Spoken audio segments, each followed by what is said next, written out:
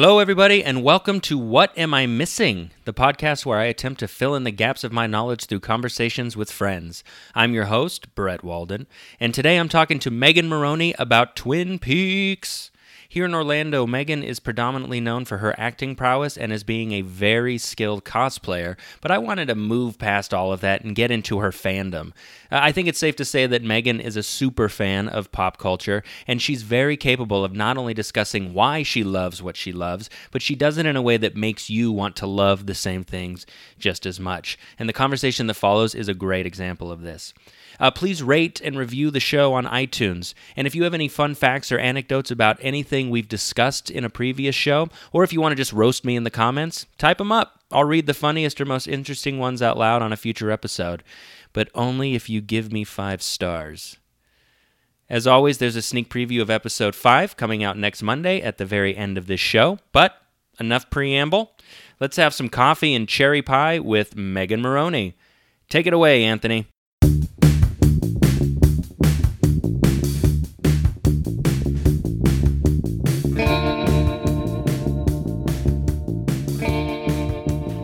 Let's get started then. I would love that plan. Okay. We'll get started. Well, hello, everybody. Welcome. I'm sitting here in the studio with a good friend of mine, very excited about this conversation. Her name is Megan Moroney. Why, hello, everyone. Hello. And you are here to talk about Twin Peaks today.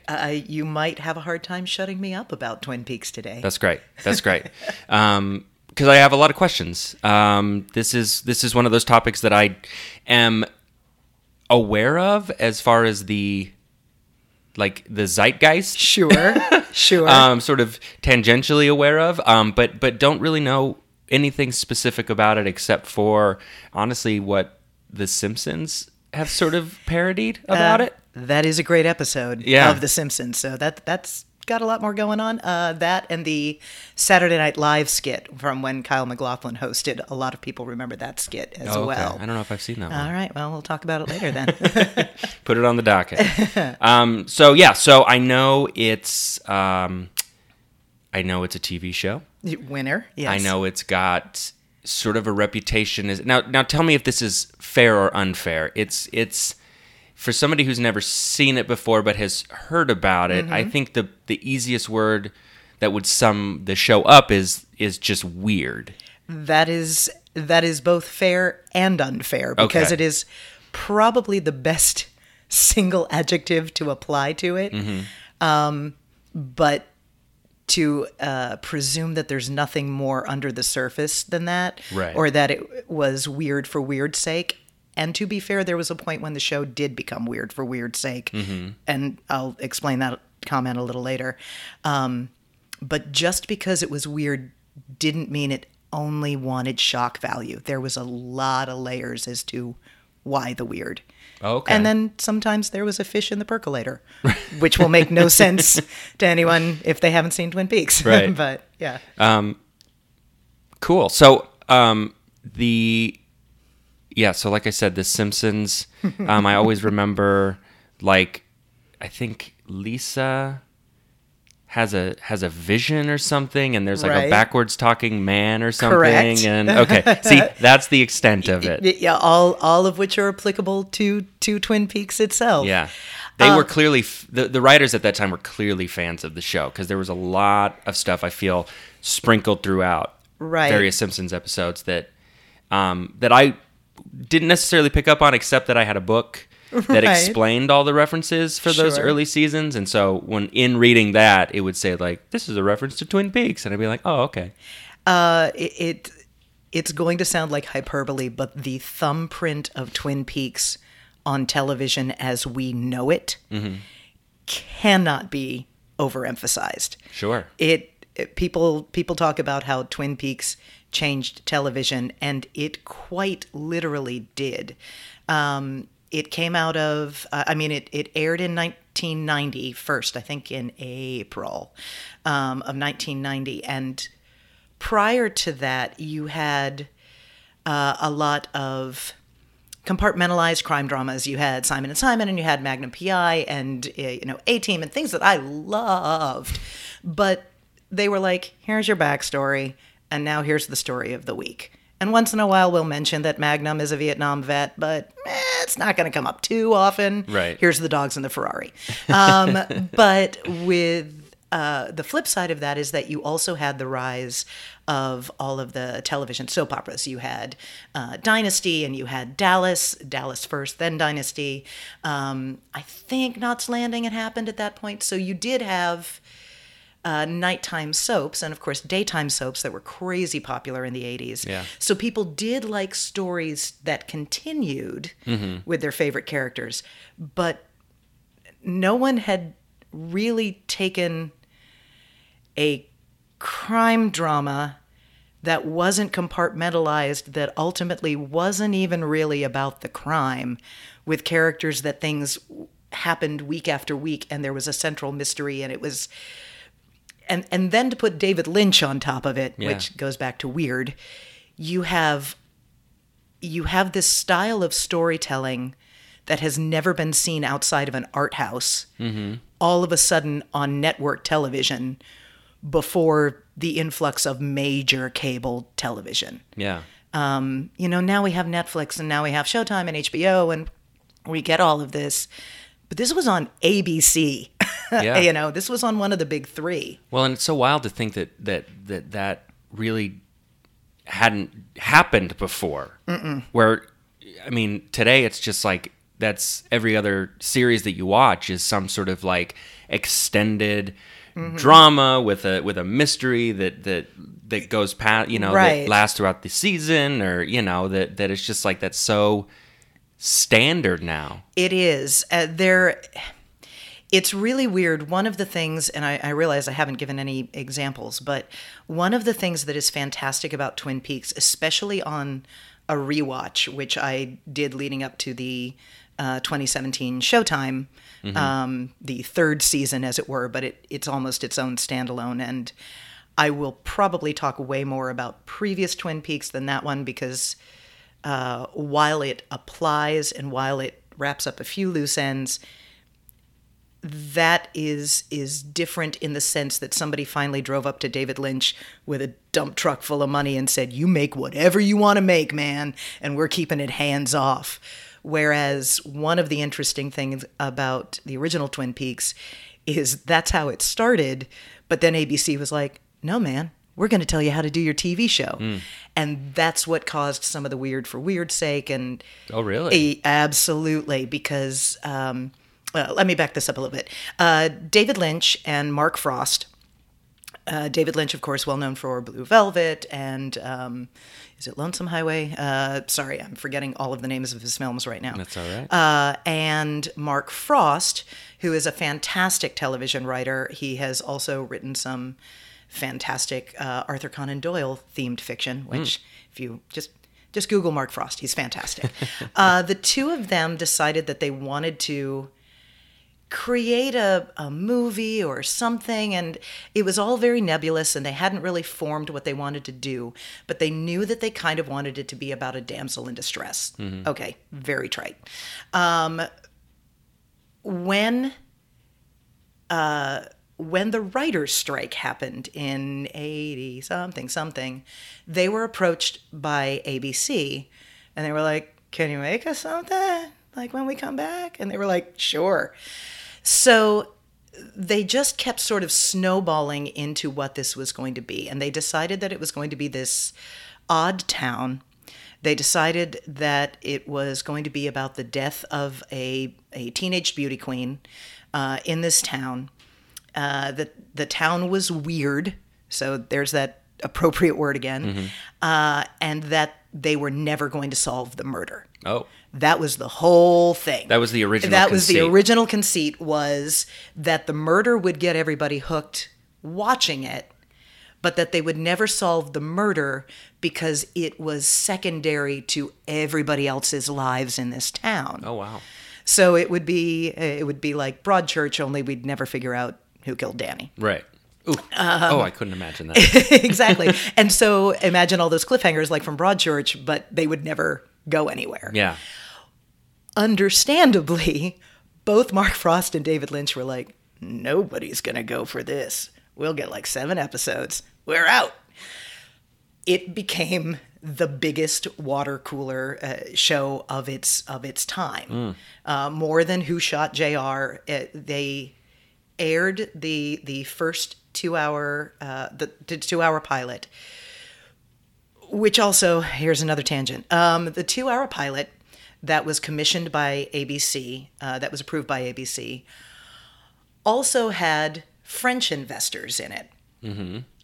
And so ABC and Lynch and Frost and this original French company that I cannot remember the name of because it's morphed, and this will become important later. They wanted a 2-hour film to release in Europe. ABC wanted a pilot that didn't have an ending.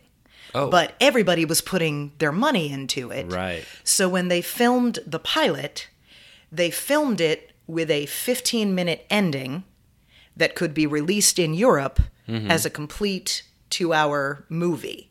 Oh, wow. That sums up the Who Killed Laura Palmer, but isn't the answer as to who killed Laura Palmer that actually happens in the series. Oh, wow. So, for quite a while, you could not buy the original ABC pilot because it was owned by the French company. So, all of a sudden, when videos come out, nobody can get the original ABC pilot that aired. You can only get the French movie that has the tacked-on ending. So, people would literally watch it up to the point of where it had ended on ABC. Yeah. And then they could pick up the rest of the series in their box set. But the pilot could not be sold in any boxed set that you purchased for years. So would you have to go to like a European or like a French distributor? Or Well, like they realized there was a market, so they would release it with the ability to play in a US VCR, but it was their Twin Peaks movie, and it had the tacked-on ending to it. Oh, wow. And you couldn't release the pilot because they technically owned it. Right. So for years, nobody could have the exact recreation of what everybody watched in April of 90, Right. where they were like, what the hell is happening in this show? Yeah. Well, and pretty much you had to be, I mean, if you were collecting the show on like VHS, then you had to be pretty committed in order to do the whole thing. Like, because it sounds like you had to search for that. You had to search for it. The box set, the first one they released, was hideous and bad quality. I know because I owned it, and I was so happy to sell those because people still wanted them. Yeah. It was dark. The sound wasn't good. There wasn't good clarity to it. They were not good VHS. I got so excited because they released it on DVD. You still couldn't get the true pilot. But I got rid of all my VHS and I got the new set on DVD. And when they finally got permission, like a couple of years ago, to do a full set, and they finally worked out a deal where you could get the original pilot episode, it was the first time I had seen it since it aired. Since 90. Oh, Yeah. wow. Yeah. So have you seen both versions, and have you seen the tacked-on ending? Yes. I don't know how much to dance around spoilers, but as we mentioned, it's been 30 years. Yeah. In the movie and in the TV show, there is a character named Bob, and we can talk a little bit about Bob's evolution, and that is all caps, Bob, Killer Bob. And his compatriot Mike, who is a one-armed man, who was a one-armed man as a nod to The Fugitive. It was just an in-joke that they were like, we're going to have a one-armed man that everybody's searching for. That's hilarious. So in the European film, the one-armed man and Bob are not supernatural beings, which they are in the TV series. They are actually just serial killers who go around and things got a little out of hand, and Bob killed Laura Palmer, and Mike, the one-armed man, was like, hey, he killed Laura Palmer. And they're like, hooray, we've solved it. It's so anticlimactic. Yeah. But it's David Lynch, so it's beautifully shot, and there's these evocative moods, and I'm sure it went gangbusters in Europe, but it's really not a really good narrative. Right. Well, if your intent is to tell the story over the course of a season, or to never to never reveal it, and then all of a Right. sudden somebody says, you have to wrap this up in 15 minutes. It's literally like a Post-it note at the end. Yeah. It's like, and Poochie went back to his home planet. Right. That's literally how it's. But they how it's kept, it done. was the same character. The same character. Everything led up exactly to a particular point, and then all of a sudden they were like, I know the convenience store they live at, and then it was. Well, that's convenient. It was indeed. So do you remember seeing the pilot, like, I do. the night it aired? I did see it the night that it aired. We did have the ability to record television, but almost no one did it. Mm-hmm. But I watched it just because we knew it was going to be a crime drama. And by we, I mean my mom and myself, and I don't think my dad watched it, but my mom and I were like, this is great. Mm-hmm. So we sat down to watch it, and like I said, it is David Lynch, so it's gorgeously shot. And he is in charge. He's all hands on for the pilot episode. It is his direction. It is his choice of shots, Yeah. all him. And it literally starts with Pete and Catherine sniping at each other a little bit. They are a married couple. He's a former lumberjack, and she's the rich girl in town, except that now they're middle-aged and older and have been married and hate each other, except he still loves her. Whatever. Like I said, there's a lot of soap opera elements. I love it. Pete goes out to go fishing and finds the body of Laura Palmer, who is played by Cheryl Lee. Side note to that, she was a local actress in Washington. They were like, we need somebody to play the dead girl. So just get us, she doesn't have to speak, she just has to lay there. So this poor girl, who is a solid actress, was hired to come be nude, wrapped in a plastic tarp, and lay on a beach, a rocky beach in Washington State, while they filmed around her. Wow.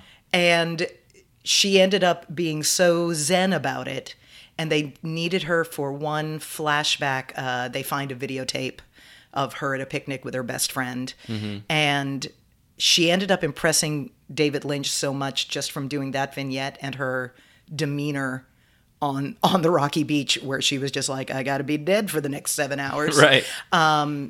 He was like, we're going to write her back in, and then brought her back a few episodes later as her identical cousin, which was a nod to the Patty Duke Show. Sure, I was just about to say. That was literally it. Wow. That's awesome. So, but Pete finds her body, contacts the local sheriff, and that's when you meet Harry S. Truman, named after the president, as the local sheriff. You meet Deputy Andy, who is a buffoon of a character. Like, he's taking the pictures of the body and just bursts into tears. He can't do it. But already you're sort of spiraling out from what you're used to, because the sheriff is admittedly like, I'm out of my league. The deputy is showing that this is a small enough town that nobody sees anything like this. Right. And he's heartbroken. Which is also, it's turning away from this narrative of what you're used to with these hard-boiled people. Right. And then you get Dale Cooper, who is deservedly one of the most iconic characters that has ever been written or created, and that has to do so much with Kyle MacLachlan's performance. David Lynch had just used him on Blue Velvet, and that's why he pulled him in. And they wanted this true 1950s look G-Man, which is why he has like the slicked back helmet hair, and he's in this very tailored black suit with a narrow tie. But even that is going to be turned on its ear. One of my favorite things, and I think one of the things that dragged me into the show right away, was in most TV cop shows, the FBI man comes in and the sheriff is like, this is my town and you're not taking over my case. Right. And literally the first time they meet, Dale Cooper goes, look, I know a lot of sheriffs have problems with this, but I am the FBI. This is my case. I'm going to be in charge here. And Harry is like, absolutely, you're going to be in charge here. What do you need? How can I help? Yeah. And they are immediately friends. And it's fantastic that they are immediately drawn to each other, that they're going to be like, we are here to solve this. Our egos don't matter. Right. And I'd never seen anything like that on television where they weren't like, now there's going to be posturing and these guys are going to prove who's the strongest. Right. Well, because that almost becomes I don't want to say it's like a false, what's the word I'm looking for? It's, it's like that false opposition where it's just like, it's false drama, where it's just like, they don't like each other. Isn't that dramatic? But somebody's going to do something that they're going to respect. Right. And it's like, no, they're literally like, there is a 16-year-old girl who's dead. Can we please fix this? Right. Right. So that was fantastic. And in a weird way, and this is perhaps a little too personal, but one of the reasons I liked it is actually something that a lot of people make fun of. I'm using air quotes. In that Leland and Sarah Palmer are the parents of Laura Palmer, who is wrapped in plastic and dead. Mm-hmm.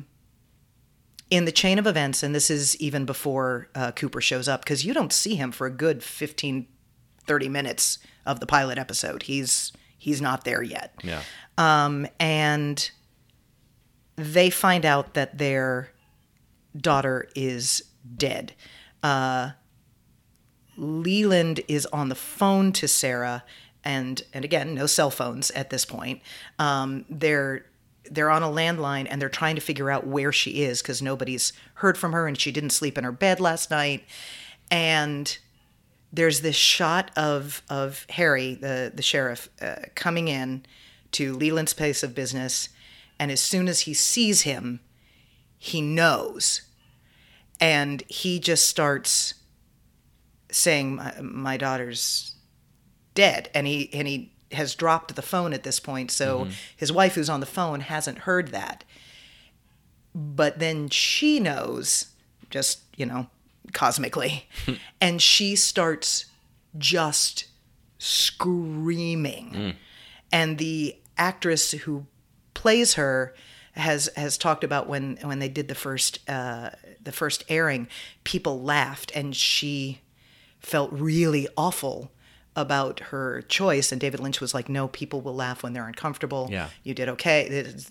The reason I say that it hooked me, and why it is perhaps too personal, is my brother died in a motorcycle accident not too many years prior to Twin Peaks airing. Yeah.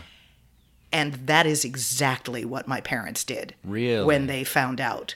My father just kind of shut down, and my mom just keened in the traditional Irish sense. So to me, that was one of the most real things I had ever seen on television, even though a lot of people think it's heightened and camp.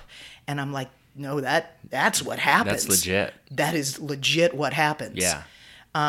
Wow. And so that really resonated, where I was like, this is odd. And this so you recognize it at the time? At the time, I was like, there's a lot more going on under the surface, which is actually what Twin Peaks is about, is all the stuff that's under the surface. Yeah.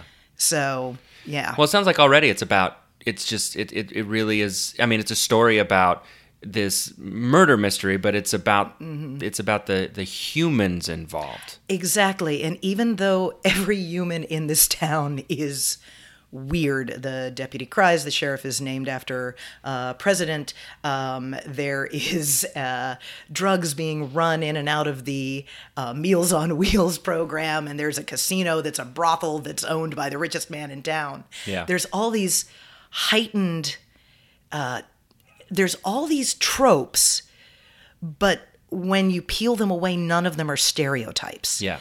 The richest man in town, his daughter Audrey, is the bad girl.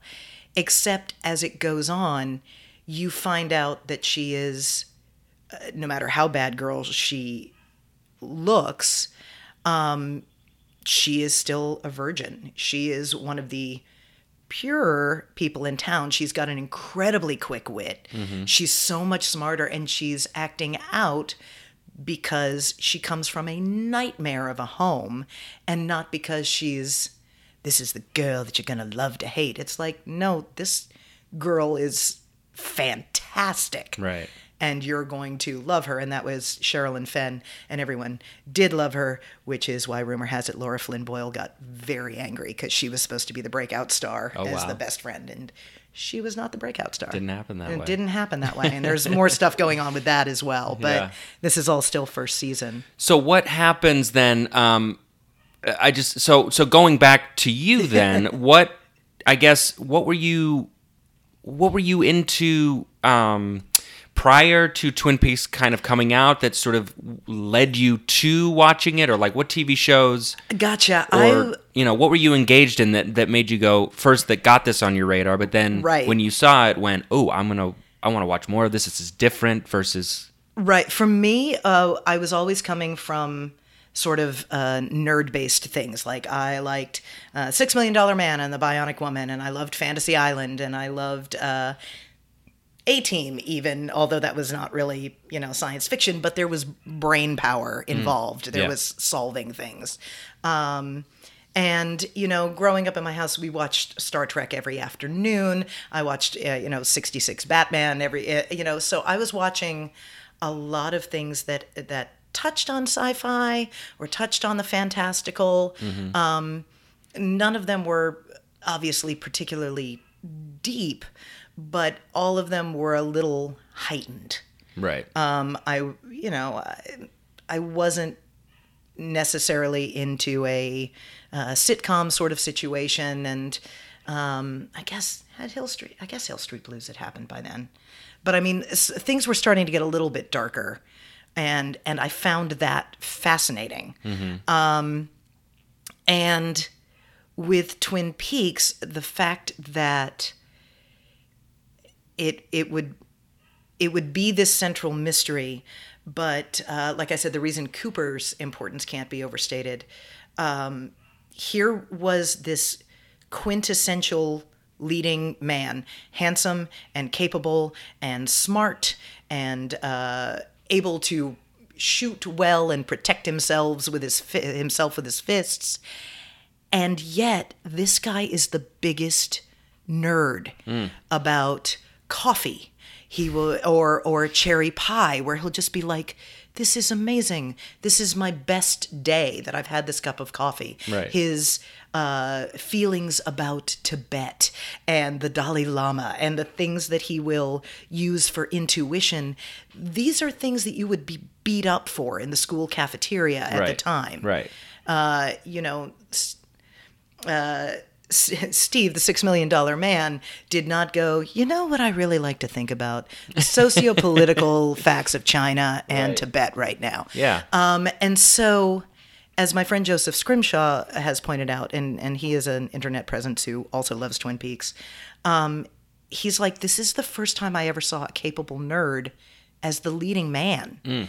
And that is, I hadn't processed that until he said it. But it's absolutely true. Right.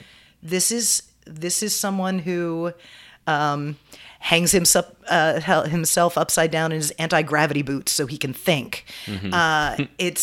It's quirk, but it's not He-Man quirk. Right. It's not. This is what testosterone does. He doesn't, punch a bag to get his thoughts. He has his coffee and he meditates in the morning. Right. And it was an interesting turn on, again, a trope that wasn't a stereotype. Yeah. And so that was fascinating. Well, it almost sounds like, and I have to sort of bring it back to things that I am aware of course. And that I'm into, but it sounds like, in just sort of thinking about it very quickly, the change that happened when like Disney sort of introduced Mickey Mouse, and especially with like Steamboat Willie for the first time, because it was finally you have an animated character here that now has a personality of his own versus just sort of a conduit through which all of the jokes kind of flow through, which is what everything was before that. Right. And suddenly the audience is paying attention in a new way because now you're actually showing like individualized personality. And from what it sounds like you're sort of describing is that it goes even deeper with that, where it's just like it's individual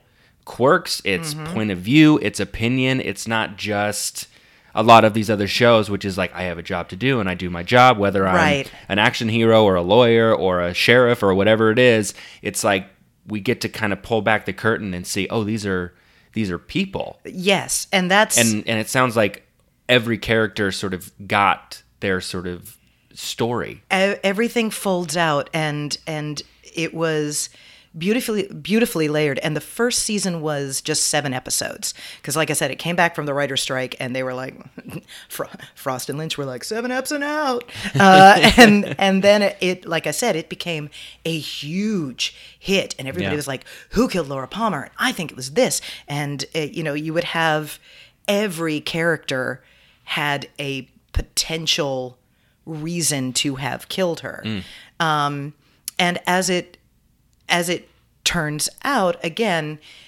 she was one thing on the surface. The trope was she was this honor student and this beauty queen, homecoming queen, as it were, and she volunteered for Meals on Wheels, and she worked a job part-time at a perfume counter, etc., etc.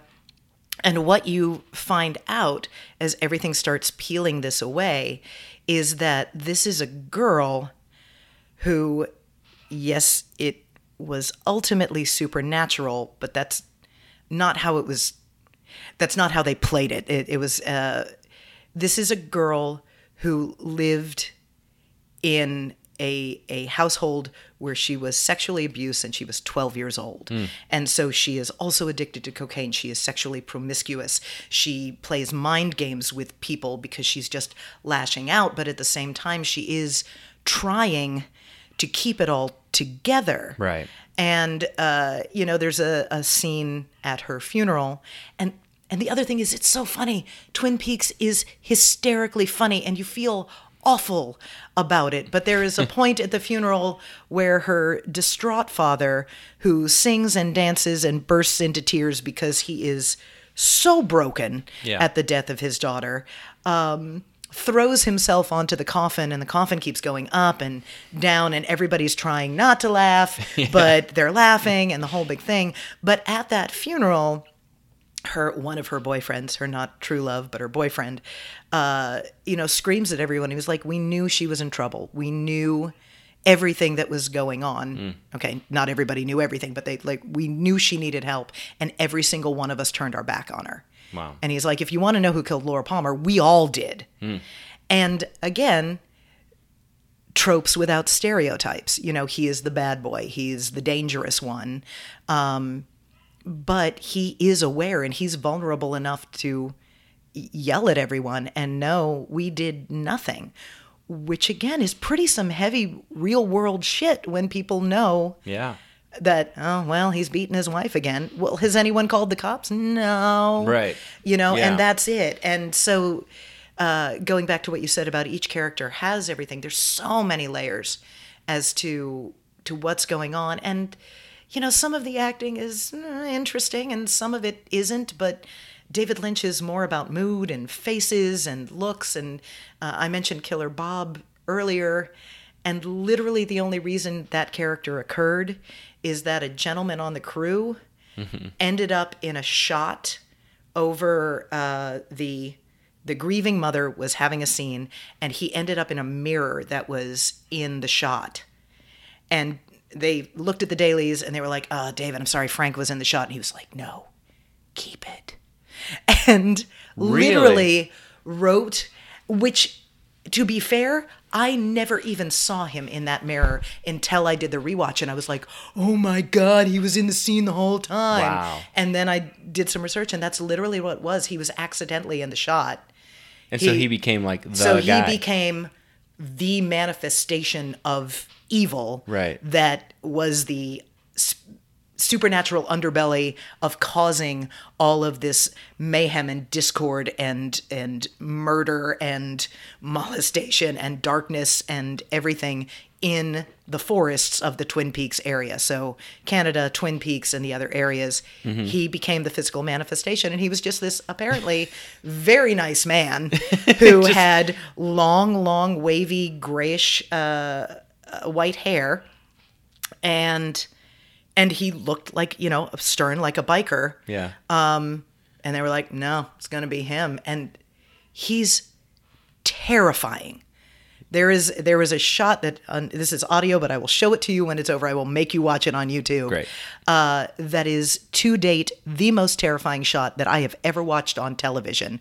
And it is him coming into a room and walking towards the camera. And it's effing terrifying. And that speaks to David Lynch, because he'll hold the camera a little bit longer than you want it to. Right. And honest to God, I saw that episode at a friend's house, and I had to drive home about 30 minutes away that night, and I refused to look in the rearview mirror the entire drive home because I was convinced he was going to be in the rearview mirror and kill me. Wow. It's terrifying. It's funny. It's weird, and it moves as slow as molasses. So it's very hard for people who haven't seen it to go back and watch it, because you'll have a full minute on a stop sign light, changing from red to green. It's just David Lynch is going to make you look at that stoplight for a very long time. Wow. But we wouldn't have X-Files. We wouldn't have David Duchovny. His breakout role was as a transvestite who eventually became transgendered FBI agent on Twin Peaks in the second season. Which, again, kind of ahead of its time. There's David Duchovny in full drag, fighting crime, and no one in this tiny little logging town even, they notice, they know it is a man, they know it is a man in a dress, and everybody just kind of goes, meh. That's fine. No, there's no teaching moment per se, except for the fact that in 1990, an openly transgendered individual is on screen, and Kyle MacLachlan as Cooper is like, he's a little different, but I trust him with my life, and everybody's like, okay, great. Well, it's funny because I keep coming back to this thought, so I'll just say it. Yeah, do it. But what it kind of sounds like is the quote-unquote weird aspect of it is almost an intentional exaggeration, so that you can put in some of those more honest truths that perhaps you couldn't do if you tried to play it a little more straightforward, because like the moment with the mother screaming or whatever, it would come across as melodramatic.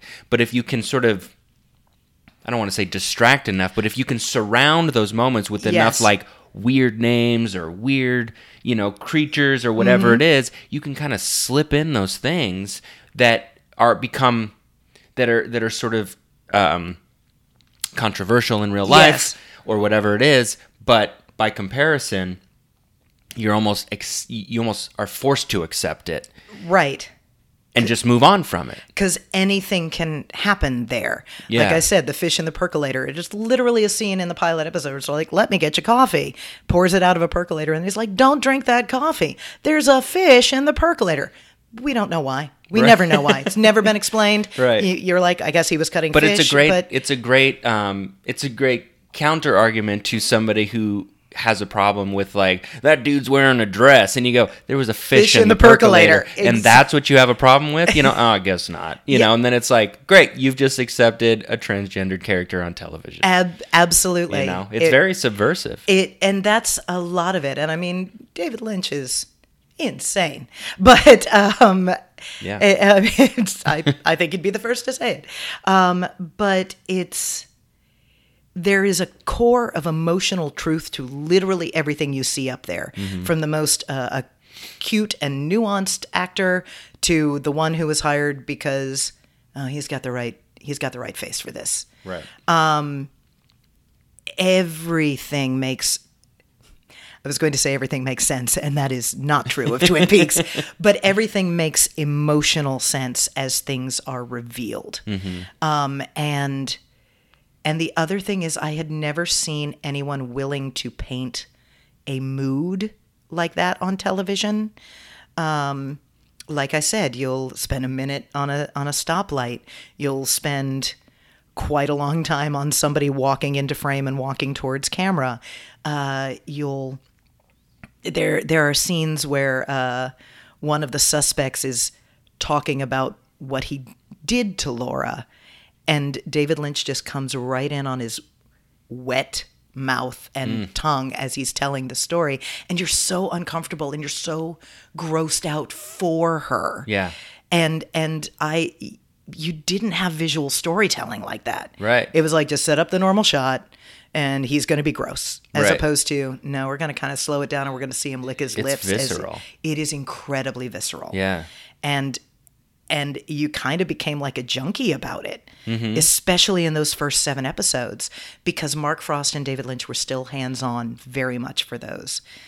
But they went on hiatus, and they got a second season order, and ABC was like, you have to solve this murder. And they were like, our plan was to never... And they were like, no, you're solving this murder. So they did, and I think it was incredibly satisfying, because I like linear things. And I don't know how long I could have watched it if they never solved it. So in some point, I kind of see ABC's point. Did they solve it first season or second season? They solved it the second season. They solved it within 3 or 4 episodes of the second season. Basically, they had narrowed it down to 1, 2, 3, basically 2 main suspects. Both of the actors who played it weren't sure until the last script was handed to them which way it was going to go. And again, spoiler alert, so if you plan on watching it, please don't turn this off immediately right now and go watch it and get back to me. But they made it her father. And he had had the same amount of molestation and abuse heaped on him when he was a boy by Killer Bob, who is this entity. And it had resided in him. So when she turned 12, he was taking it all out on her, and she was going to be a vessel for this spiritual evil entity as well. Right. But she was able to fight it off, and that's when it killed her. But this Ray Wise played the father, and one of the most criminal things in the world is because they wrapped it up so quickly, he could never be nominated for an Emmy for this performance because he was only in those 3 episodes for the second season. Oh, yeah. And the work that he did is amazing, where he would just go from histrionic father who doesn't know that he was doing this, because it was like a split personality, to the realization that he did, to being fully taken over by the evil entity, and his face would change. Oh, wow. The work that actor did was amazing. And then once it is solved, what do you do? Because they killed his character. Right. His character commits suicide once the absolute realization of what he has done, or been a party to, or a host for, floods over him. He kills himself in the jail cell. Wow.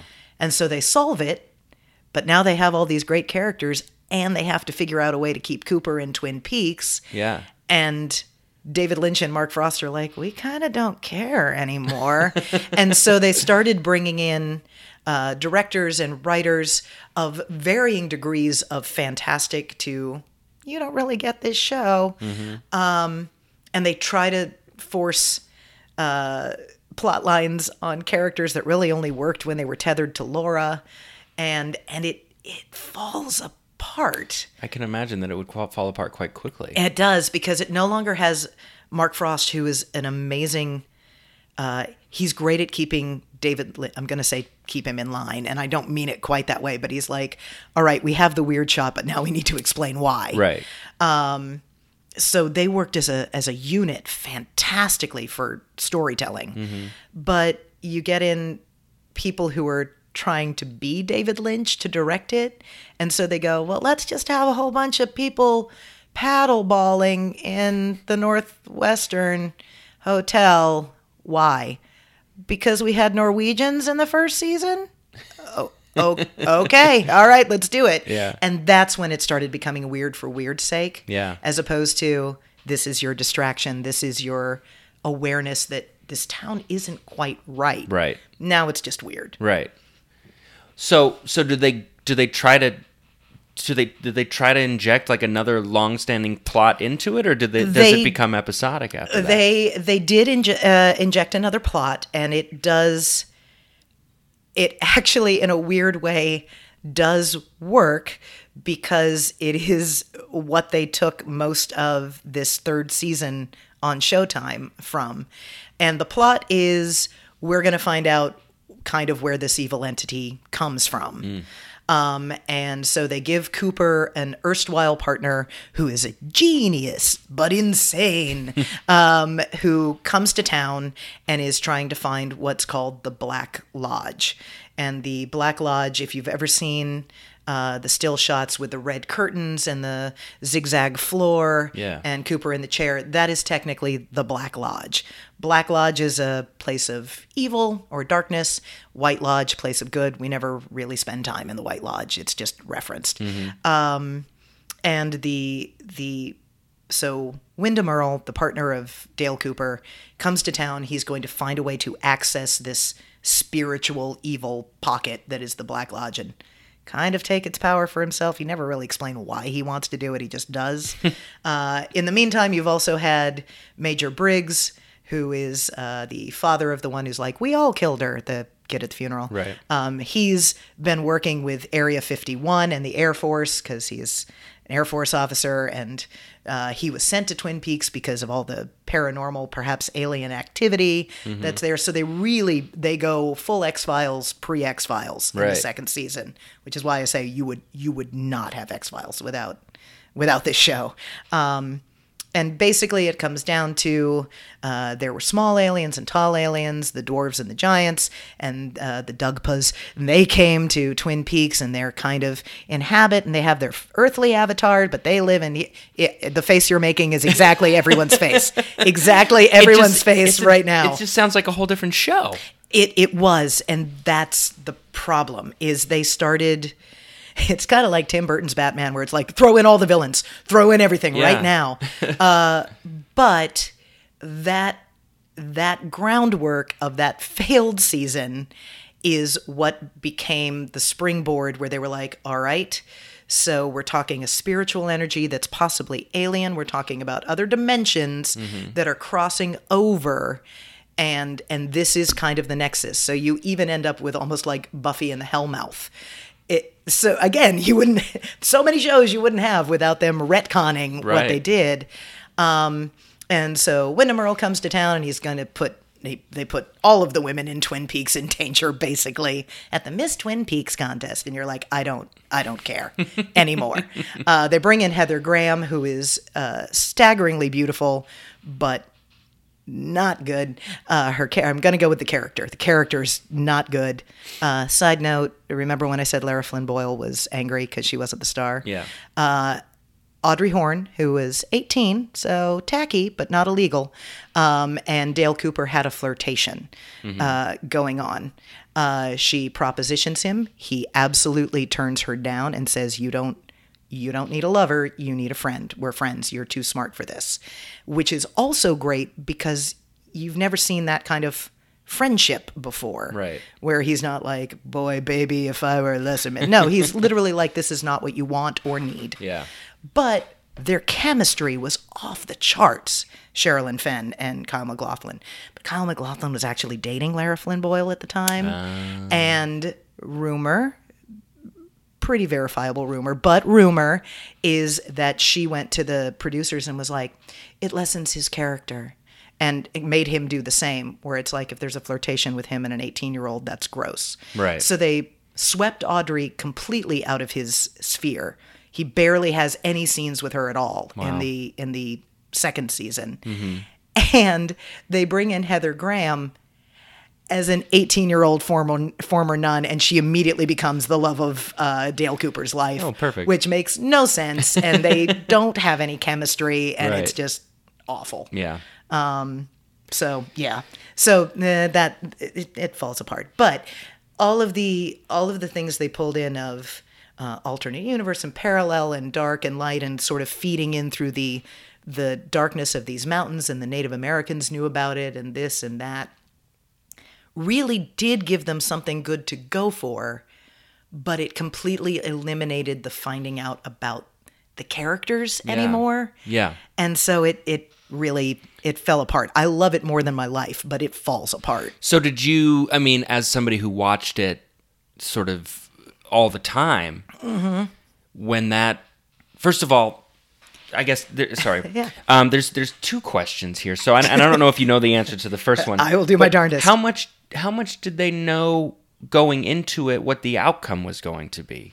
Their plan was to never solve the mystery, which would keep Dale Cooper in Twin Peaks. Right. But that they would just keep peeling back the onion of these characters and how much this darkness had been around, so that literally by the time it was over, anyone could have killed Laura, kind of. Right. So there was no There was no end game. There was no end There game. was no So then finale episode. So when ABC kind of forced it on them, they came up with an answer basically then. Right. And they came, I think it has been rumored that they always knew who was going to kill Laura, that they knew who had done it, but obviously it was never going to be revealed. They just were and the concerned. actor might never know. Right. And if they had been told, solve it and end it, I think we would have had like 10 amazing hours of television. Yeah. But they were like, solve it and do more. Yeah, see, that was my secondary question, was like, why reveal it 3 episodes into the season? Why not make that the second season Yeah, and wrap it up? yeah. I am sure Mark Frost and David Lynch asked that question a multitude of times. Yeah. Because it goes back to what happened with Lost, another show that we would not have if there had been no Twin Peaks. Whereas in the middle of that 5th season of Lost, the writers go to ABC and they're like, we have to end this. We can't tread water anymore. It's getting bad. And ABC's all right, give us 2 more seasons, wrap it up, and be done with it. If ABC had given that courtesy to Twin Peaks, awesome. As it stood, what became the series finale of Twin Peaks enraged me so much. And it's kind of no one's fault, because they genuinely thought that was going to be the season finale. Oh. The ratings were tanking, but they were like, they're probably going to give us a 3rd season, then we can finish this. Right. So literally everyone, because like I said, tropes but not stereotypes, they literally put every single individual that you care about in Twin Peaks in jeopardy in this, what was supposed to be the season finale. Right. So you have cliffhangers everywhere. Fires, bank explosions. Cooper is trapped in the Black Lodge. Bob has taken over his body as a doppelganger. Bob as Cooper is now out in the real world. Cooper is trapped. People are dropping like flies, and then it ends. And then it never comes back. And then it never comes back until last year. Right. I got very excited when Fire Walk With Me, which is a feature film that David Lynch did 2 years after Twin Peaks was off the air, because I was like, oh my God, he's finally going to wrap this up. Everything I've ever wanted. And it's a prequel of the last 7 days of Laura Palmer's life. Oh. I was so angry. I never watched it, even though I had it in all of my box sets. I was really? just so mad. I was like, I'm never watching this. How dare you not wrap this up for me, you monster. So I only watched it for the first time 2 years ago. Oh, yeah? And it's fantastic. It is also much reviled when it was released, probably for the same reasons I just mentioned. Yeah. People just wanted it ended. Yeah. But when you have watched the series, all of the series, even the crappy stuff in season 2, this this ties so much together. It almost is like a finale, but it is a prequel. But you have to watch it. You have to watch it after you've watched the seasons. If you watch it first, it will ruin so much of the storytelling for you. Wow. It's got David Bowie in it, for God's sake. Bowie's in it. It's perfect. Already, it is exponentially cooler than anything you could expect. David's Lynch and Bowie. Yes, exactly. And as linear and cohesive a plot line as you might expect from David's Lynch and Bowie in the same plot line. That's great. But it is fantastic. It fleshes out so much more of what Laura knew and what she was doing. And then jump forward to this last year where Showtime gave us a whole bunch of episodes. There are nitpicks to have, but a lot of it was satisfying. Yeah. Yeah. So what happens in between the time that the second season ends and the third they announce that the third season's coming? Obviously, you're enraged initially. Well, I mean, or do you expect that a third season's coming at that point? It ends and you kind of go, ooh. No, everybody knew it had been canceled before that aired. Oh wow.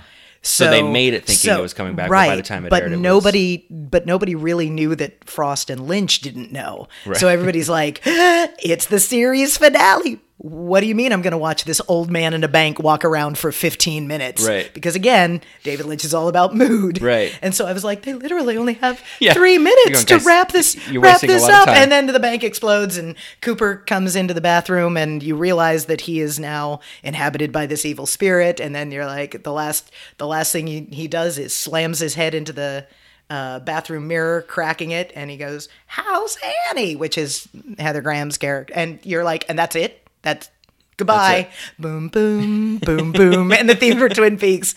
And I wish we had the thing that we have now where you like film people on YouTube watching doing like the Red videos, Wedding or whatever. I guarantee you everyone who loved Twin Peaks just was stock still with a little bit of a twitch in their eye because they were enraged. And I'm sure after sitting through the second half of that season anyway, it was just like, you've already been through so much.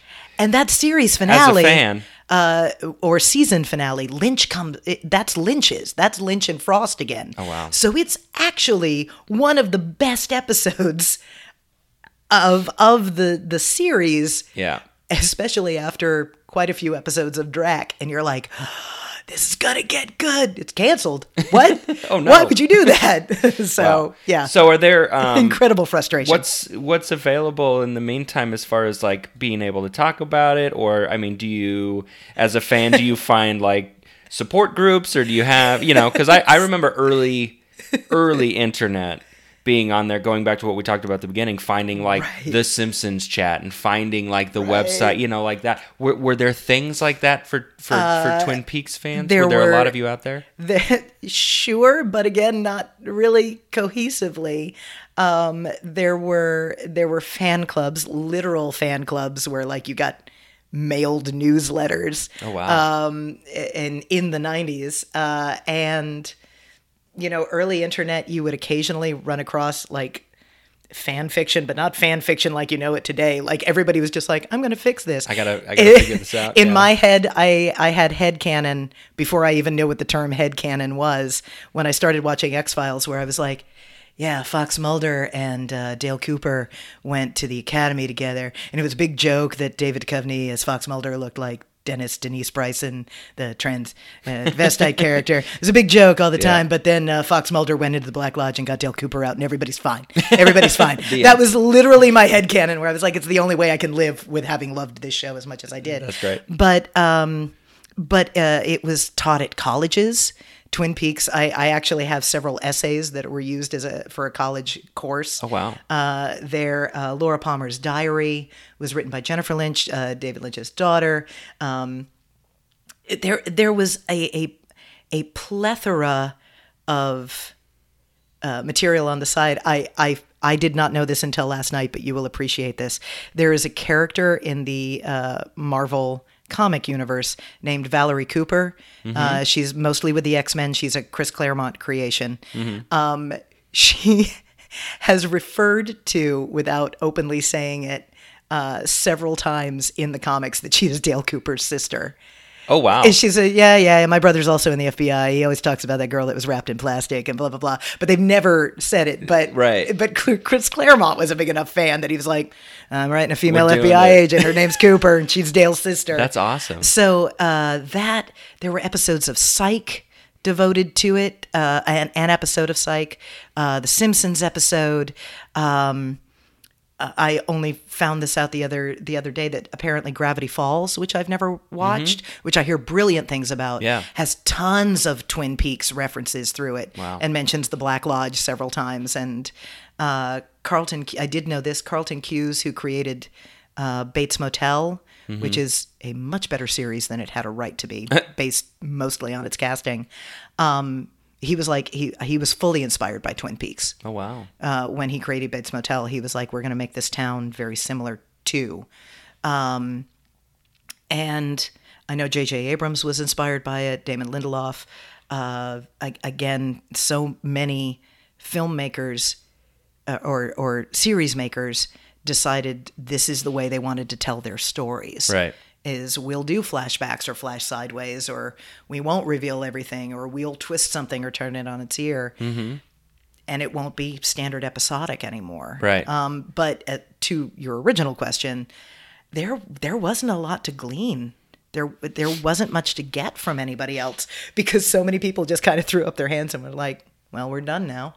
Right. They've ended it, and everything is awful, and we'll never see it again because the ratings are so bad. Yeah. But boy, once Amazon and Blockbuster and various other stores started releasing the DVDs into the Blu-rays, into the gold box set, into the Blu-ray edition that's out now, boy, all of a sudden people came out of the woodwork, and you realized how many other people had this experience. Sure. Well, and I'm sure like the DVDs, especially for the first time, but even with the tapes, it with a show that just, from the sounds of it, was so dense in terms of like background and, like the stuff in the mirror, things like that, where it's like you could pause it for the first time and really take in everything that was happening. Something I didn't know for a very long time, because again, it's one of the last great series that anyone watched in real time, as opposed to binging. And I did not realize, watching it in real time, every single episode of Twin Peaks takes place in a 24-hour period. So the 7 episodes that are series 1 are the first 7 days that Cooper is in Twin Peaks. Oh, wow. They are, because I was watching them a week apart, so it never occurred to me. Yeah. But the dates are referenced. So the first 7 days are the first 7 days. Then they come back with series 2, and it is only after Leland kills himself, there is a 2-day break where we don't see what happened in Twin Peaks, and then it comes back on the day of Leland's funeral. Oh, yeah. And then again, every 24 hours is another day. So in essence, it takes it's 22 days, 9 to 10 days for them to solve the actual. Yeah. Oh, wow. Yeah. So there'd be no 24 without this show. There'd be no 24 without this show. And I mean, it's one of those things that I didn't realize it because I had to wait a week. Right. And so I was just like, oh, well, mentally I assumed a couple days had passed. Right. It is literally kind of midnight to midnight every single day. That's crazy. Of Twin Peaks. Wow. Yeah. Have they ever connected universes like overtly, as far as, because I know like some of the shows that you've mentioned, like you're very into X-Files as well. Right. And I assumed when that came out, that kind of gave you something that you could just sort of get your fix on and be like, oh, good. Which I literally recognized Duchovny from. I was like, oh my God, that's the girl from Twin Peaks. Let's see what this is about. But has any other show outside of like referencing just been like, yeah, this is the same universe, or these are the same? Not to my I guess knowledge. besides Marvel that recognizes. Right. Maybe Gravity Falls might be the only one that has just sort of done it, but there's been no specific. There is, because of Fire Walk with Me, and because of the 3rd season of Twin Peaks, there is but they might be Easter eggs too. It's tricky in the world we live. Yeah. There are indications that maybe there's a tie-in to Lost Highway being part of the same universe in the parallel universe sense. Blue Velvet is absolutely removed from it, but there are other Lynchian movies that have similar themes that have come through that it might be a Lynch verse, but not necessarily a Twin Peaks verse. Right. If that makes sense. That makes sense. But So let's talk about the third season real quick. So I'm sorry. I will talk about this for hours. No, it's great. I just so I mean, I can only imagine they announce it. You find out for the first time, and what's your first thought? I embarrassingly teared up. I absolutely had to stop myself from crying. I was so happy. Wow.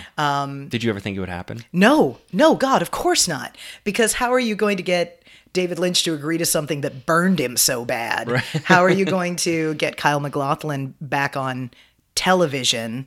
Yes, he'd done Sex and the City and whatever, but it's like most people don't want to revisit something they did 25 years ago. Sure. But the other thing that's amazing about Twin Peaks is if we'd gotten that third season linearly, in 92, 3, whatever it would have been, none of this weird stuff that David Lynch had set up. He had set up, you talked earlier about vision and a dream and, that Lisa has. In the original series, Dale Cooper has a vision where an avatar of Laura Palmer comes to him in a dream in the Red Room and says that Gum You Like is coming back in style. And it is meant to be 25 years later, his vision. Well, if we'd had season 3 in the 90s, it wouldn't have been 25 years later. Right. They literally waited 25 years, 26 by the time it aired, I think. And did the third season. Based on, the vision? That vision that had already happened, that had been discounted, that had been thrown away, where Cooper is an old man in old age makeup in this vision. They get Kyle MacLachlan back 25 years later. Wow. It's almost a bizarre and amazing synergy. It's like the best long con ever. It would be like if Andy Kaufman actually was like, surprise. Guys. So for me, that was we're going to do sequels to Star Wars. I was more excited about that than Force Awakens, because this was literally never going to happen. Right. I was going to have to live with Fox Mulder saving Cooper, and that was how I was going to have to live for the rest of my life. Yeah. And so the third season, like I said, there's a lot of things to nitpick about, but the things that people nitpick about are things that people forget what David Lynch does. We wanted resolution, and that's not what he provides. No. But did we get to see Kyle MacLachlan effortlessly step into a character he hasn't touched for 25 years and be that energy and be that person and be like putting on an old coat. Mm-hmm. We absolutely got that. We got one happy ending for one of the more soap opera plots with two star-crossed lovers. We found out that two people we had been very invested in did get married, and then it fell apart. So, I mean, there was tremendous amounts of emotional resonance. Yeah. There was an almost silent black and white episode that is terrifying, that in a surreal sense explains how the evil got into Twin Peaks. And spoiler alert, it's nuclear testings. So it goes back and blames mankind for its own evil. Right. But it's not, spelled out. So you got to do some legwork. So we got a world that was much more fleshed out. And then we ended up with a final mystery of, did any of this ever happen? Which is probably my least favorite part, because I'm like, oh, it happened. It better have happened. But it had tremendous mood, and it allowed David Lynch to show an empty glass box for a little bit too long for screen, and by using a sound cue, make it one of the most terrifying things that's ever been on television. because no one will set a mood, good or bad, the way that he can. Right. And he did his own sound mixing for all of it. He set up all his shots. Like I said, Mark Frost is good at reining him in, as condescending as that sounds. So we did get some story, but mostly it was just about, God, this world is weird. Yeah. But we got more content, and I know I probably sound like an apologist for it, but I was incredibly happy. That's great. Did it wrap up some of the? It wrapped up some of the finale stuff. It left quite a few extra mysteries that we will never know. And I shouldn't say we'll never know. I haven't read a book that was written by Mark Frost that was released after the third season, the Showtime season. He wrote a book, a dossier about Twin Peaks, which really fleshed out the alien, the parallel universe, what Major Briggs had done, all of that. That was literally a history of Twin Peaks, which was fascinating. And now he has released a book that deals with the people in Twin Peaks in what happened in those 25 years. Oh, wow. But even something as simple as, like I said, everything ended in a cliffhanger, and Audrey Horne and Pete and the old man in the bank, who was an avatar of the giant, for anyone who watches Twin Peaks, were all in this bank. And that was the cliffhanger. It blew up, and we're like, of course Audrey's going to be fine, blah, blah, blah. Well, it came back. I read the book about the dossier of Twin Peaks, and it mentions that bank explosion. And you find out that Pete died shielding Audrey from the blast. And I felt like I had lost a friend. Oh, sure. Because for 25 years, I hadn't mourned him.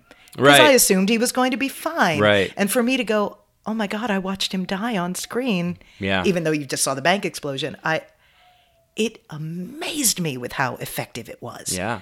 Because I had been so invested. Sure. Yeah, I lost my mind when Showtime brought it. Well, I think it goes back to what we talked about before of just like their ability to create like flesh and blood, actual human beings with opinions and emotions and point of view and, things that you kind of take for granted in other shows where it's just like, I mean, again, not so much now. Right. Yeah, it's a very... Because of, I think, that show, and obviously not only the success of it at the time, but like the fans of the show that have now grown up and started producing their own stuff and have looked back and said, like, that's what I want it to be. But... I mean, you think back on some of the shows that you mentioned from that period in the mid to late 80s, and it's just like, I don't think you would mourn the death of... Like, you might be very sad if TC crashed his helicopter on Magnum, but you would be sure that Magnum would find the guy who messed up the helicopter, and, like his picture would be on Magnum's desk, and we would never talk about TC again. Right. It would be solved and it'd be taken care of, and Tom Selleck would be charming. Yeah. And then we'd move on. Yeah. And he'd get replaced with somebody who, exactly. very similar personality. And occasionally they'd go, "You're not TC." Like, I'm sorry, guys.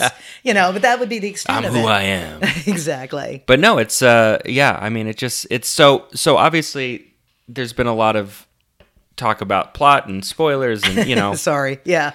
Hopefully anybody, hopefully you weren't planning on watching this tomorrow for the first time, and you just happened upon this episode. Good news. If you do, you will know who the killer was, but you will still go, what the hell am I watching? That was my question. So it's still worth going back to, or if you haven't seen it and you sort of know the answer to the question, it's still very affecting.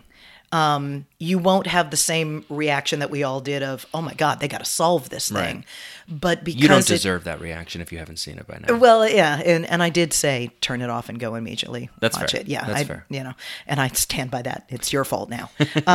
But because that performance of the character that ultimately is the killer is so erratic and so mesmerizing, that most of us went to go and rewatch that performance anyway. So you're just one watch ahead of us. Right. In the sense that you watch that and go, oh my God, this broken, damaged creature that doesn't know what's living inside of him. And again, even that is trope without stereotype. Literally, this is someone who is being possessed by an evil spirit that does horrible things to his biological daughter. That is only one side eye removed from what is literally happening to abusive people. Yeah. I mean, the metaphor is we'd like to blame it on an evil entity, but at the end of the day, you did this horrible thing. Right. And Laura, who does tremendously manipulative and acting out in horrible and emotionally awful things, ultimately chooses to be killed, then become that. Right. So it does still, even in the heightened evil spirit, alien, parallel worlds, entry to the Hellmouth type of things, there is still an element of choice that you don't have to be that. Mm-hmm. And that again is kind of a fascinating thing to layer in. It's very compelling. That when you're an older adult watching it, a more seasoned adult watching it than I was when it first came on, you go, wow, there is a lot of psychology really well folded into this. Yeah. Yeah. So do you think now that there has been time and obviously other shows have sort of clearly been inspired by it, do you think that it still stands up next to some of these shows that perhaps were able to take a lot of the same concepts or ideas of character and do it better or more refined, or is it just like it's not been equaled? I absolutely think there is a reason, and it certainly wasn't always ratings, that it is still always in the most Anytime TV Guide or People or Entertainment Weekly or anyone does a poll and says what were the best TV series. It's always in the top 20 and it's usually in the top 10. It's slow. It moves like molasses. It was a different time and nobody was, cut. Right. And I know a lot of people have a hard time watching it now because we are so conditioned to things moving much faster. Mm-hmm. But if you can savor it, and if you can put that in your mindset and just go, I'm going to watch 1 hour a day, mm-hmm. or 1 hour a week, like we did originally. But here's the thing. Laura's body was found on February 24th. So if you start the series on February 24th, you can watch it in real time 1 day a week, and then you have to take those 2 days off for Leland's funeral. Right. And then you can literally watch it unless it's a leap year and then it screws up. But you can literally watch it from the day they find her body. And I did it last year. It's fascinating. Wow. And February 24th, also my birthday. So is it? Yeah. Wow. So do me a favor and oh my God, you're Laura Palmer's revisited body. Wow. I would have been, what was it? 1990, you said? 1990 is when it aired. So I would have been 8 years old on the day that she died. I am really glad you didn't watch it when you were 8 years old. That would have jacked you up, my I think friend. that's why I missed it. I think I didn't start getting into Your parents did you a solid by not making you watch Twin Peaks. Thanks, Mom. I don't know that they would have anyway. I remember watching, I think X-Files was like the first time that, was that weird. I don't know. Twin Peaks to me is one of those shows that just like is so typically 90s, it's just it's one of those seminal shows from the 90s where you just look back and you go, Twin Peaks, X-Files, mm-hmm. Seinfeld, Ally McBeal. Like there's just a handful of them where you just go, yeah, it's of its time. Well, and the other thing too is, you compare Twin Peaks and X-Files. Chris Carter has always said that it was the advent of the cell phone that made X-Files work because he could keep Scully and Mulder separated but connected, but they couldn't save each other necessarily, but they could relay information. Yeah. Twin Peaks, I mean, it just talks about how quickly technology has built. Cooper is still talking into a handheld recording, mm-hmm. A mini tape recorder. There aren't cell phones per se. You'll have the big car phone, but not quite Miami Vice. They're still using CBs to get in touch with each other. So there's all kinds of peril that people can be put in because they can't reach out on a cell phone. Right. They're isolated. And so it is very much of its time because you have a hard time telling the same story not even 6 years later. Right. You know, it was something people were wondering how they were going to tell the story in the third season, because it's like, how's Cooper going to use a smartphone? Turns out he never had to, because he'd been held for 25 years. So we never had to deal with, man, I hate new technology. You know, we didn't have to deal with that. But it is quintessentially 90s, because you couldn't tell the same story not even 4 years later. No. Because people are already starting to use cell phones at that point. Wow. That's fascinating. So, so real quick then, to wrap it up, watch the show on my birthday. Do me a solid. Yeah, that'll do be it. a great present for me. And I might do the same thing. Do it. See what happens. So, how has it? How would you say it sort of affected you, or changed you, or stuck with you in a way that it? You know, did it lead you down a certain path? Did it make you want to get into what you're doing now, or just other avenues of pop culture? It absolutely, it had fascinating women. Now, will it pass the Bechdel test? Not necessarily, but the women in that show, good or bad, and certainly there is the argument to be made that there's a lot of misogyny in it. But these were fascinating women. I wanted to be Audrey Horne because she was so powerful and had such guts that I didn't have a backbone. And there weren't a lot of younger women with that same kind of vibe on air. It certainly enforced that I wanted to be an actor, which I had just started doing at the time. And it also really showed me that there were ways to play scenes that weren't traditional. Okay. You know, that it was jarring, that certain choices could be jarring but ultimately appropriate. And that, of course, comes purely from Lynch's direction. Right. And it, you know, at the time, and for a long time after, science fiction, which I will sort of put Twin Peaks in, along with a multitude of other categories, was looked down on. It wasn't where the good actors were. The good actors were doing film. Right. And Twin Peaks was probably one of the first series that made me go, oh man, I think television is where anyone would want to work. Mm-hmm. And ultimately, I still stand by that even today. Like, yeah, we'd all love to do film and get crazy Marvel Cinematic Universe money, but some of the best stories are told in a continuation of a character's arc on television. Yeah. And again, because it wasn't who's Magnum going to save this week? No slam to Magnum. I love Tom Selleck. I keep bashing on Magnum, and I don't mean it. Take that, Magnum PI. Exactly. The reboot, I'm not sure about. No mustache, no Magnum. But to be able to just see these journeys and see people at their absolute worst, and their absolute best, sometimes in the same episode, it was like, oh wow, these guys are running a marathon every episode. Right. And supporting characters, that's where I want to go with this. Supporting characters are just as fascinating. And Twin Peaks was lousy with talented supporting characters that are iconic. Yeah. Albert Rosenfeld is one of the best side characters that has ever been created.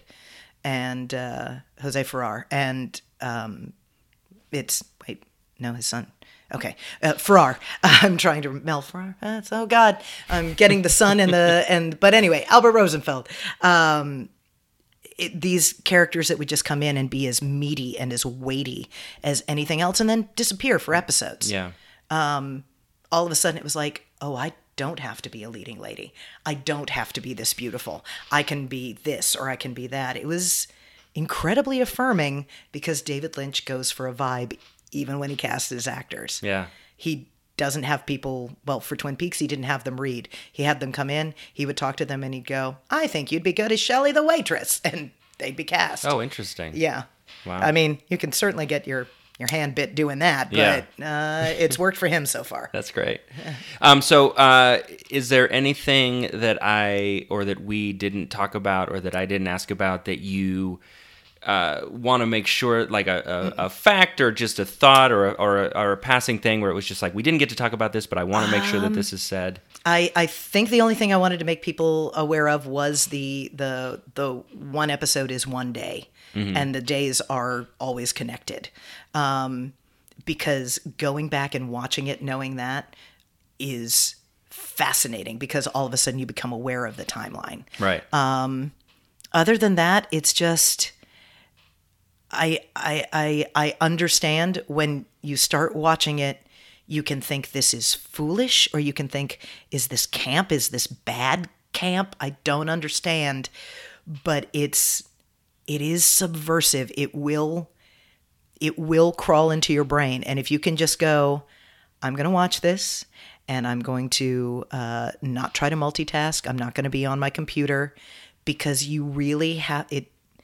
It's as much of your senses as any television can give you. Yeah. Get yourself a cup of coffee, get yourself a cherry pie, and eat along with Cooper as he does it. But you got to do whatever you were able to do in 1990 and nothing more. And nothing more. Yeah. You have to let it just kind of roil over you. Yeah. It is sensual in a very non-traditional use of that word. Mm-hmm. It will creep into your brain. It will make you uncomfortable. And that's what's so delicious about it, is just give it the 45 to 50 minutes without commercials. Go, what the hell did I watch? And then do go back for more. Yeah. And know that it's slow, but treat it like the 90s. Remember its era. Yeah. And it'll do you all right, except in the second season where you'll go, what the fuck? But then you can watch Fire Walk with Me, and yeah. You got to have the whole experience. Got to take the good with the bad. Great. So, put on some coffee. Get a slice of pie. Put on your parachute pants. Sure. Turn off your Boyz II Men compact disc. Right. Absolutely. Put the computer away. 100%. And put on some good Northwestern flannel. Yeah. And enjoy some very, very moody, possibly jazz, but mostly just weird instrumental music. There's that word again. Yeah, like I said, it's fair and unfair all at the same time, but it is the best adjective you're going to use for it. I love it. Well, thank you so much for coming in and talking to me about this. It sounds like I said, I'm going to wait until February, I think, yeah. but that'll be my birthday present to myself. Right. I'm gonna watch a girl die. Well, you will eventually. Yeah, you will eventually, and more than one. Can't wait. There's going to be bodies dropping all over the place. All right. Yeah. Cool. Well, thank you, Megan. Thank you for listening. Of course. Bye. Bye. What Am I Missing is edited, produced, and hosted by me, Brett Walden, with original music by Anthony Smith. Special thanks to Megan Maroney, if for nothing else, teaching me what headcanon is. If you would like to know more about me or listen to past episodes, you can find it all on my website, www.brettwalden.com/WAIM. If you have any questions, comments, or curses about anything you heard today, we have a community for that. Go to facebook.com/whatamimissingpod and let your voice be heard. Please make sure to rate us on whatever app you choose to listen to podcasts on, and why don't you go ahead and tell your friend about the show as well. Now, here's a preview of next week's episode. It's a weird world. Yeah. And this music means so much to so many people. Yeah. I mean, they have a very loyal, ravenous fan base to this day. Mm-hmm. That's huge. It's a big cult. Right. There's a huge cult following of this band who love everything they do, but also hate everything they do at the same time. Right. It's an infuriating process being a Weezer fan. Thanks for listening.